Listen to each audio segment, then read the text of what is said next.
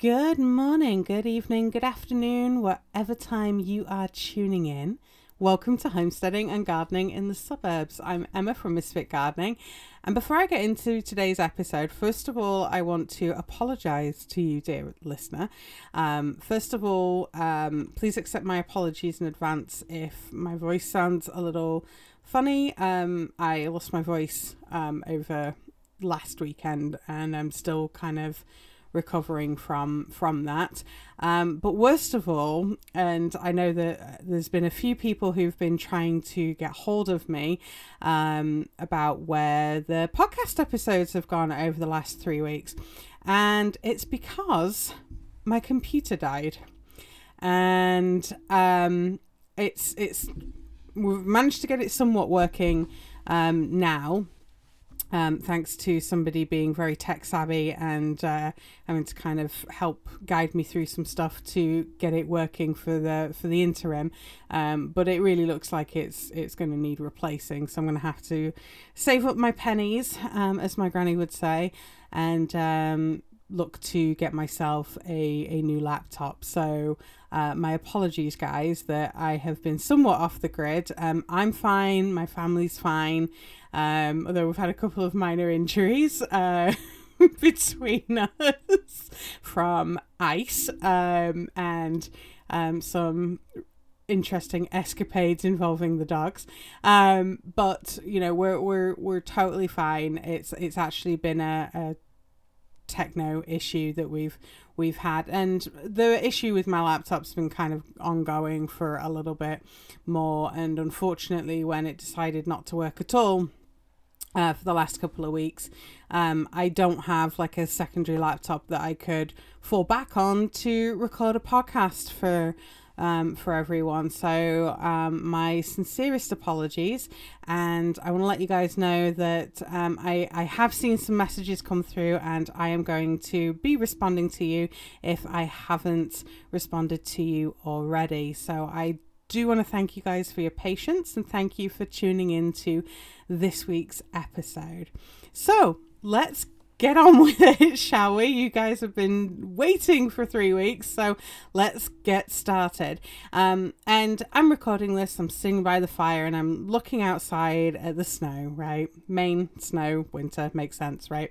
It is a delightfully balmy 9 degrees Fahrenheit here on the homestead. And, just had a nice, home cooked dinner. And it got me thinking about, for those of you who love to cook and love to experiment in the kitchen, what sort of garden could you grow? And today's podcast is really about trialing varieties in the garden for you to enjoy in the kitchen. And I'll be the first to say my husband is way more of a cook than I am. And, he grew up in Texas, and he learned to barbecue really well, which I'm sure you can gather, like when I told him I didn't want to eat meat anymore, that went down like a ton of lead bricks. But he's been very supportive, actually. But he is definitely way more of a cook than I am. And even though I eat something different to him, one of the few things that we do unanimously agree on, isn't that always the case though when you're married? But one of the things that we really agree on is that our garden grown veggies are so much better than anything from the grocery store, even the fancy schmancy organic stuff. And one of the great things about growing a garden is the variety that you can grow and try in the kitchen. And I've had a real interesting few months of eating things from veggies and stuff that have been frozen or from the grocery store and stuff like that. And I've seen over the last couple of weeks that there's been, things missing from the grocery store. I mean, you couldn't get bananas for love nor money for a couple of weeks. Certainly over here, I don't know what it's been like where you live, but salads too were kind of out. I mean, I figured it was New Year and everybody was on a diet, so trying to get a salad was going to be kind of difficult. But I mean, there was nothing in our local store for a little bit. And one of the things that my dear husband, poor Chris, one of the things that he was remarking on as we were going around the grocery store was, he was like, I can't wait for spring. And I was like, I know it's really cold. And he's like, no, because we don't have to worry about buying veggies anymore because there's always something coming out the garden. And it's true, that's one of the neat things that you can do if you're a gardener, is trying something new and eating it straight from the garden. And, you know, trying new varieties, pretty fun to do in the garden. And new varieties to grow, it adds diversity to the garden, but it's also fun to try, you know, in the kitchen. And this is how, like, trying new varieties, that's how we came to discover that Cherokee Purple, Amish Paste, and Black Crim and Black Icicle tomatoes together make a really wonderful deep tomato pasta sauce. And now they're a definite mainstay of our garden planning. And we did a blind taste test as a family a couple of years ago, and we chose our favourite varieties to grow that was based solely on taste. And we never would have known about how good those, you know, varieties were if I hadn't been just a little bit adventurous in planting different varieties. There was varieties that we didn't like for sure. There was a couple of hybrid varieties that I had. Oh gosh, I can't remember the names of them. That Big Boy, something like that. But we did. I mean, none of us liked the taste of those. We tasted some like organic tomatoes that we'd picked up from the local farmers market as well, and those didn't kind of ring anywhere near as good. Celebrity was one that we didn't like either, but you know, having that sort of taste test done where, you know, we kind of had them all out on a plate, you know, everybody got blindfolded whilst one of us was dishing out the tomatoes to the others. Nobody knew what you were getting, you know, apart from the person that was divvying them up between you. But everybody kind of came up with, you know, the same taste profile that they liked, which I thought that was kind of interesting, that as a family we kind of came up with our own sort of taste profile. But you know, this year I'm going to be trying a few different varieties, and those are going to be grown alongside our usual favourites. But this year I'm going to be trying Cœur de Bleu, Mortgage Lifter, Railroad, Shirley, True Black Brandywine, Purple Dog Creek, Amish Orange Sherbet, Italian Paste World War II, Amazon Chocolate, Kellogg Breakfast, Neptune, and Paw Paw, just to name a few. Chris, my husband, doesn't know it yet, but he's going to be in for some large tomato taste tests, and it's going to be quite a lot, I think. But, you know, that's one of the fun things for us. I mean, it might not be fun when we've got loads of tomatoes and we need to can them all very quickly. But right now, it seems like it's going to be a fun experiment, or a delicious experiment, at least. Lettuces are pretty easy to grow, and you can grow a number of different varieties in a small space. So, for example, my husband prefers butterhead type lettuces, whereas I like the crunchiness of a romaine type. And it's quite surprising how different lettuce varieties can taste. And I love growing lots of different varieties and different types of greens and lettuces and stuff for salads.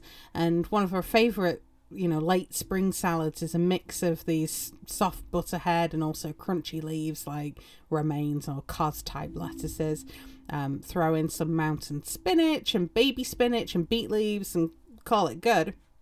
But I'll be honest, it's pretty hard to beat. No pun intended there. But it's hard to top a baby kale and spinach salad for a nutrient-packed spring salad in early spring.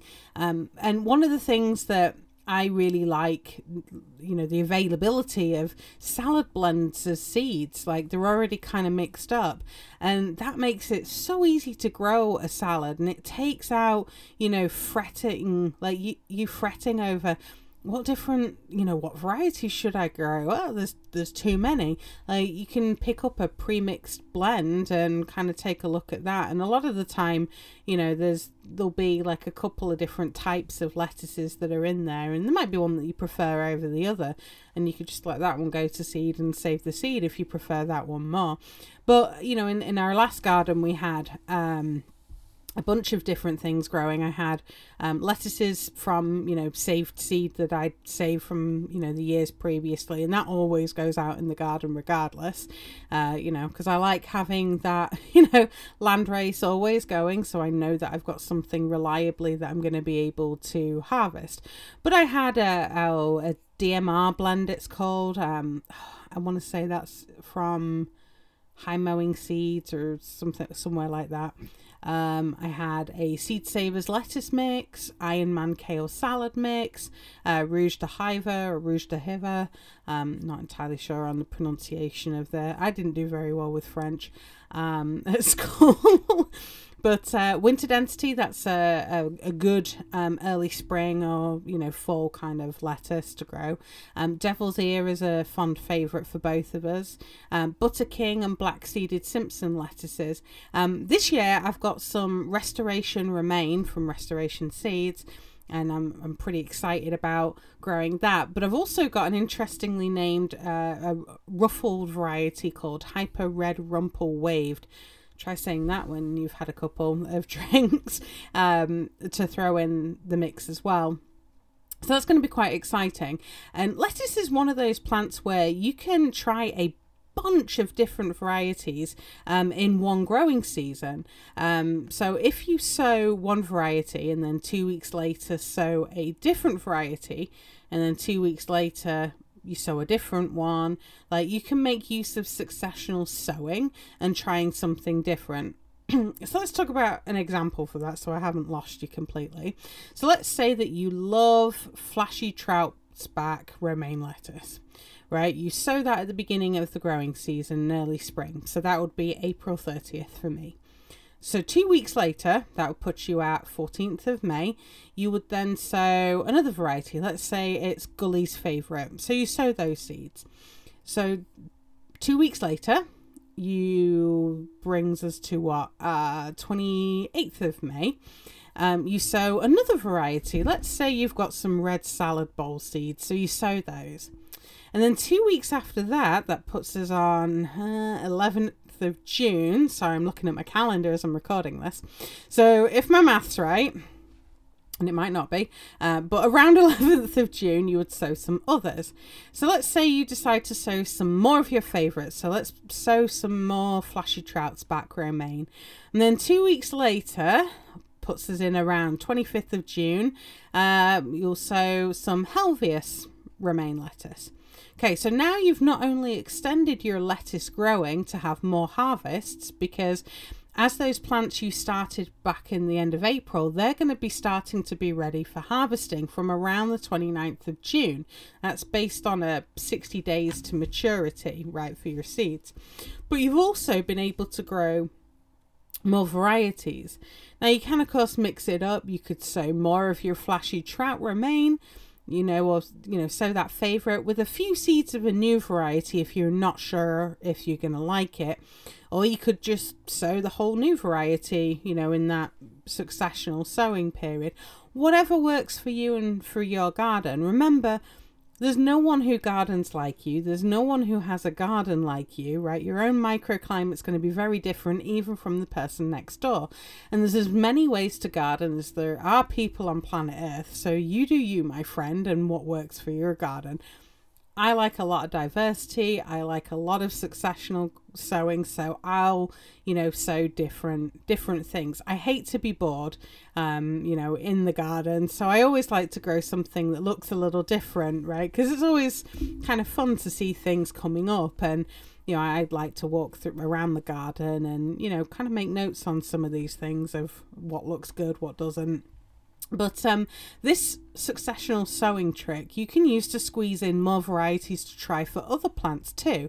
So you could try it for carrots, spring onions, or scallions, or green onions, whatever you call them, radishes, spinach, kale, chard, peas, mitsuna, tatsoi, bok choy, mustard, cilantro, beets, turnips, and broccoli rabe, all of which are really great early spring veggies and herbs to grow. So if you've been kind of thinking that you want to try some other varieties, and maybe you're kind of talking yourself out that you don't quite have enough space, well, if you're going to be successional sowing in your garden, that's your way to get some more variety in there and try something new for the kitchen. But having a garden often means that we try to do more in the kitchen with what's ready in the garden or what we already have. So, maybe we'll kind of, we won't get so worried about if, a couple of leaves have had a bit of a nibble here and there, from a bug or something. We'll try and use as much as we can, of that plant or of that harvest, so we're not wasting as much. But one of the things that I think's kind of fun is to try to challenge yourself to make one meal a week totally from the garden with whatever's ready to harvest. Granted, if you were, in the northern states right now and you're under a couple of feet of snow, might not be something that you're able to do right now. But, in the growing season, it might be kind of a fun challenge to do. You might have to get creative, but I would love to see what you guys come up with from, a meal straight from the garden in the Facebook group. So please share what some of those are and let me know. And, the weekly trip to the allotment plot when I lived in the UK was one of my favourite things on the weekend. Not just because, I love to garden, but taking some basic ingredients like an egg or a little olive oil, a cup of oats for oatmeal maybe, a flask of tea, obviously. But, I'd take them, a little camp stove, a little mess tin to cook with that I had back in cadets. But I headed off to the allotments with the doggies, and, I would try to make breakfast from the plot using whatever was ready to harvest. It might have been, oatmeal with rhubarb, or maybe it was like crepes or pancakes with some blackcurrant sauce, or maybe it was a spring onion omelette. I drew the line at Brussels sprouts. Was not going to be doing anything with those. And I definitely never got to eat any carrots though, because my beloved Border Collie Sparky, he's the first to sniff those out that are ready and the ones that taste good, and he pulls them up and helped himself. He's done that since he was little, and at 17 years old now, he still does it. I say that he's down by my feet, just chilling out. He's had a hard day today. He ran after a fox that he found and then got stuck in the snow. Poor old boy he is. But I digress. So that was kind of fun, like trying to cook things with what you have available. But that's also kind of brings me back to, having that successional sowing capability means that you're going to have a steady harvest available. So you're going to have things that are going to be ready over a period of number of weeks. It's not all going to be ready all at once. You're going to be able to kind of space your harvest out and extend that harvest season. And that's always a useful skill to be practicing in the garden. Now I want to talk about an experiment that we did about winter squashes a few years ago. And if you probably haven't guessed by now, but squashes are probably one of my favourite things to grow in the garden. And, here in America, the sheer variety of squashes and beans available, oh my gosh, like I'm in heaven. There's just so many, and I want to try growing them all because there's so many different things, and they all look really pretty and interesting. And now I've got a bit more land. I'm really trying to rein myself in on not growing them all, because we will end up with loads of squashes and I don't know what to do with them all. But a few years ago, back in Utah, we decided to do a bit of an experiment on winter squashes. So we knew that we liked and used spaghetti squash on a regular basis. So we grew that because we knew it was something that we ate, on a fairly regular basis, right? It's kind of nice to switch out, pasta sometimes, like spaghetti for, spaghetti squash. So we grew a couple of spaghetti squash plants. We also grew a variety called Table Queen, which is an acorn type of squash. We also grew Burgess Buttercup, which is a softer, more fibrous type of flesh. We grew Ute, which has a similar texture to the buttercup squash. It kind of has that sort of dumpling kind of look. And then on the bottom of the squash, there's like a rosette, I guess. So there's like a circular bit that kind of descends a little more. And those are always very interesting to grow and see. And then we had Winter Luxury Pie and Marina di Chioggia. We also grew Waltham Butternut.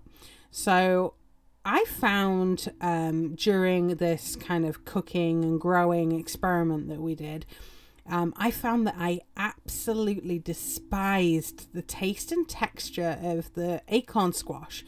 And I even really disliked this Winter Luxury Pie pumpkin. They were watery, they lacked sweetness, and they lacked flavour. My husband, on the other hand, absolutely loved them.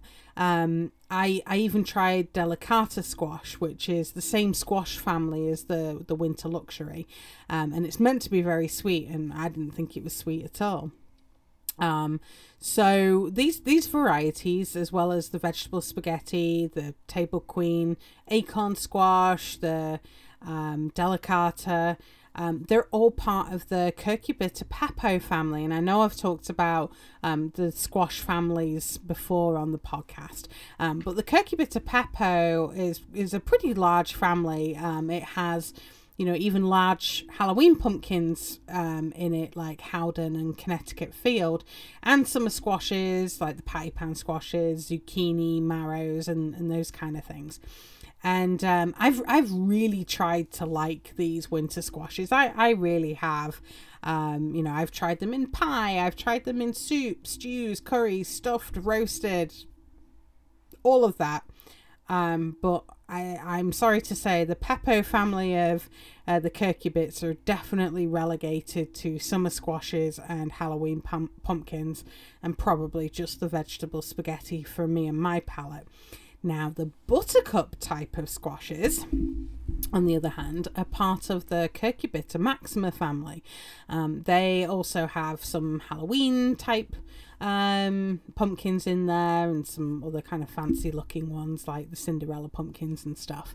But the flesh of these types of pumpkins, the Maxima ones, tends to be a little drier, but they puree down very well. They don't hold up as firmly as a butternut type of squash does when you're cooking it.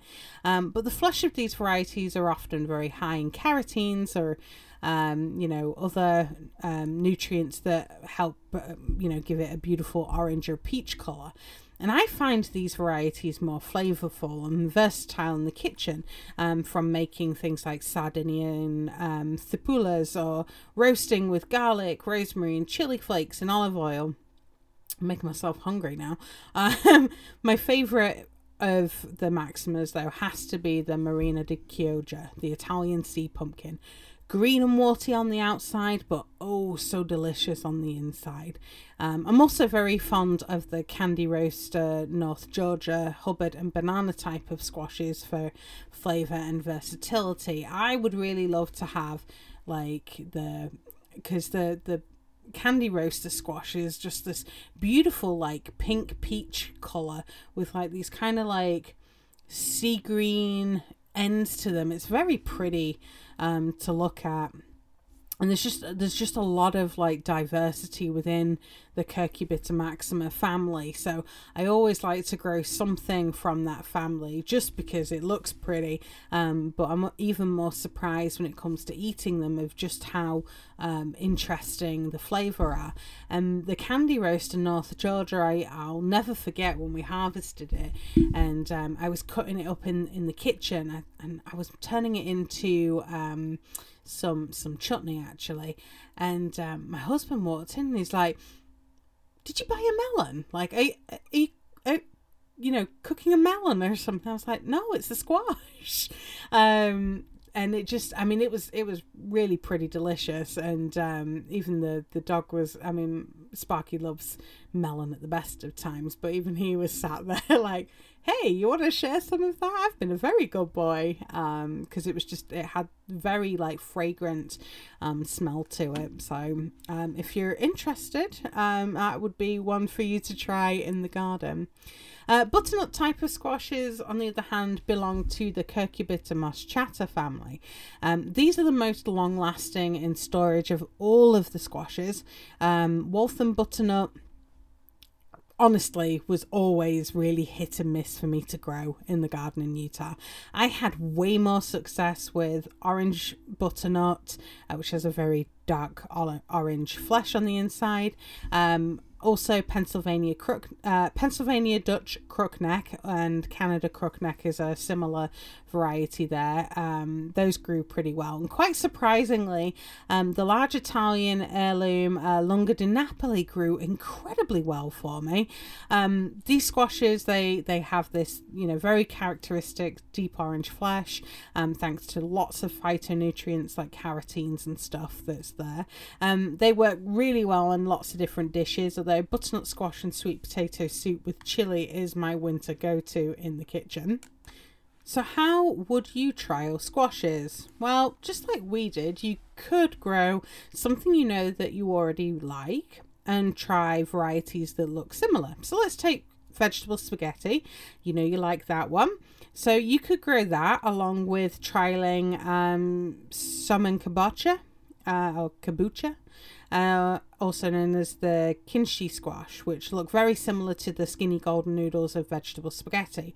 You could also try another squash in the same Cucurbita pepo family like we did. Maybe try delicata squash along with your vegetable spaghetti. Same family, but looks different and has a different taste and texture.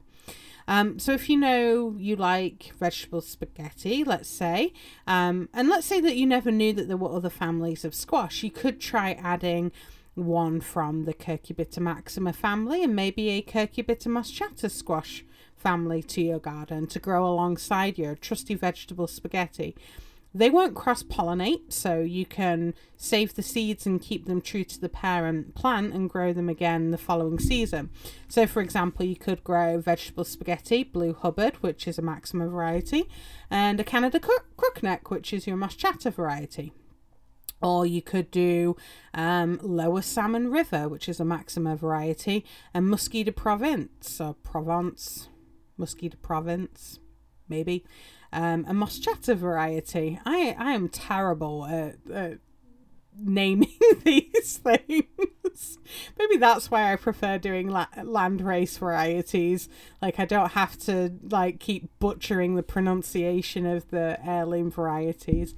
Either way, if you're growing squashes, growing the 3 squash families is adding a lot more diversity to the garden, and also it gives you a greater opportunity to save seeds from things, because if you're worried about things crossing and you want to keep these heirloom varieties true to type, which is totally fine, you can do that without the worry of them cross-pollinating each other. But let's talk about what sort of notes you should keep if you're trialing new varieties, because I don't want to bore you completely in this episode of, some of the things that we've tried growing together and, the varieties that we've preferred over the other. it's really down to experimenting yourself in the garden and trying stuff. So I decided to flip through my own garden journal to see what notes I'd taken. So the first thing that I make a note of, obviously, is the variety that I'm trialing. But I make a note of when I started the seeds, when I transplanted them into the garden. I make notes of where the new varieties are growing because, if for instance, your, nicely made labels get blown away or moved or whatever, at least you have a backup, note of where something was put. So I always make a note of, where things are. And I number the beds that I create. I have kind of like a numbering system and a diagram that I drew, just a little sketch. Bed 1, bed 2, bed 3, bed 4, just because it makes it easier for rotations and stuff like that. I know what's growing and where. I also like to put in anecdotes about how well they grew, like my note from 25th of June 2017. Painted mountain corn growing the best so far. That's all I wrote.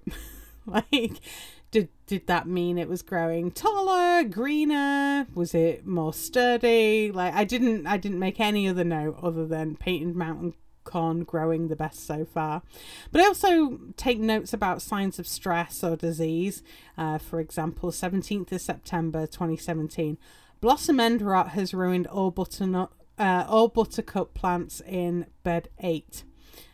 Or 8th of August 2018, powdery mildew has spread to the squashes in beds 3, 4, 5 and 9. So that's handy to know, because if you start to see when you're reviewing back through your notes that you keep getting issues of diseases, those similar diseases in the same beds, it might be time to have a look. Are you growing something similar? Are you growing things that are susceptible? Are you, do you have a certain way that those beds are getting watered? Those beds in particular in my last garden were right next to an overhead sprinkler, so they were getting a lot of water on them, which was perpetuating the mildew problems. What else do I write in my notebook when trialing new varieties? I write when plants start to flower or when they're setting baby fruits. So for example, 12th of July 2018, Homestead and Cherokee purple tomatoes setting fruits. I'll also add in things like yields about different varieties, and your yields need not be weights or anything. You could make a note of bunches or numbers of fruits if that's easier, because you've only got a small quantity. But if of course you're growing commercially, then obviously you need to follow weights and measures that are required in the area that you're growing for commercial and for sale. But my garden journal, the potato bed. Yeah, let's do that one. 14th of July 2018, test bed potato trials. Purple Viking moderate harvest, a handful of baking sized potatoes. Rest were small new potato size, about 1 grocery bag full. Norland red potatoes failed to grow. Desiree potatoes had great yields, mostly medium baking size potatoes, 4 grocery bags full. So with that in mind, if I was looking at this just from a yield perspective and what should I grow again, I might want to grow more of the Desiree potatoes than Purple Viking if I'm looking for, baking potatoes. And I'm probably not going to try Norland red potatoes again in my garden because, none of them grew. So it helps you make kind of informed choices about those kind of things. But lastly, one of the things that I make in my garden journal, and I know it doesn't necessarily make sense it being in a garden journal, but I'll make notes about the taste. So I know when it comes to landrace seed saving and planning, I'm putting my tastiest vegetables out to grow again the next year, and those are the ones that I'm saving seed from. So it does kind of help to put some notes in there. There's quite a lot that I wrote last year about the melons that I had been growing and the various kind of anecdotes about that. Like one was more fresher tasting. The other one was kind of sweet and had a soft texture. So depending on, what our preferences were for growing a squash, maybe I'll sow more seeds of one than the other. So let's talk about, if you're new to gardening or you're new for shopping seeds and you're wanting things to grow that are going to be good, flavorful varieties to grow in the kitchen, where do you start? Well, one of the good things that you can try looking for is look for Ark of Taste Slow Foods USA if you're based in the US. You can also do Ark of Taste Slow Foods and then just put in whatever country you're tuning in from, because there's lots of varieties that have been nominated by chefs for having particularly good flavor. And what you can do is you can obviously look on the Ark of Tastes website and see what varieties are listed, but you can also try searching, especially if you're looking online on a seed supplier. You can just use the search bar on the seed supplier's website and try typing in Ark of Taste, Slow Foods, and see what kind of varieties pop up. So I did a couple on a couple of different seed suppliers, and when I searched for that, there was a few varieties that popped up. So Brandywine Sudduth strained tomato popped up, Candy Roast and melon squash, which isn't a variety that I have, but it looks pretty good. Cherokee purple tomato, deer tongue lettuce, gill feather turnip rutabaga. That one looks really interesting. That looks pretty gnarly, and I really want to grow that in my garden. Jimmy Nardello's Italian sweet pepper, seven top turnip, and that particular turnip produces more turnip tops. It doesn't produce much of a root. So if you like turnip greens, that's a great variety for you to try. Thelma Sanders sweet potato squash is on there. The Åland Swedish brown bean is also there. So those are just some varieties that you might find listed under that search, and obviously it's going to depend on the seed supplier, what they have available, those kind of things. Also, if you're buying produce through a CSA, community supported agriculture, or just through the farmer's market, and there's something that you really like the taste of, you could always ask the farmer what the variety was, and make a note of it if it's something that you want to try growing yourself. Another way that you can find out what are good varieties to try to grow is to have a look at the best sellers or the customer favorites from your seed supplier. Some seed suppliers are really good at kind of making a note of like, this is a customer favorite, or bestseller or something like that. Others, sometimes they print it in the printed catalogue rather than it being online.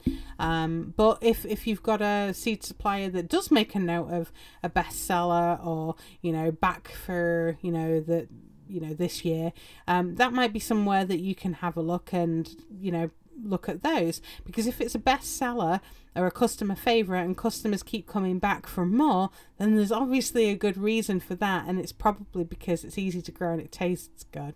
So I want to know from you, what are your tastiest vegetable or fruit varieties to grow? Help another gardener out and share your favorites over in the Facebook group. Until next time, I hope your garden grows beautifully. Stay safe out there, and I'll see you next week.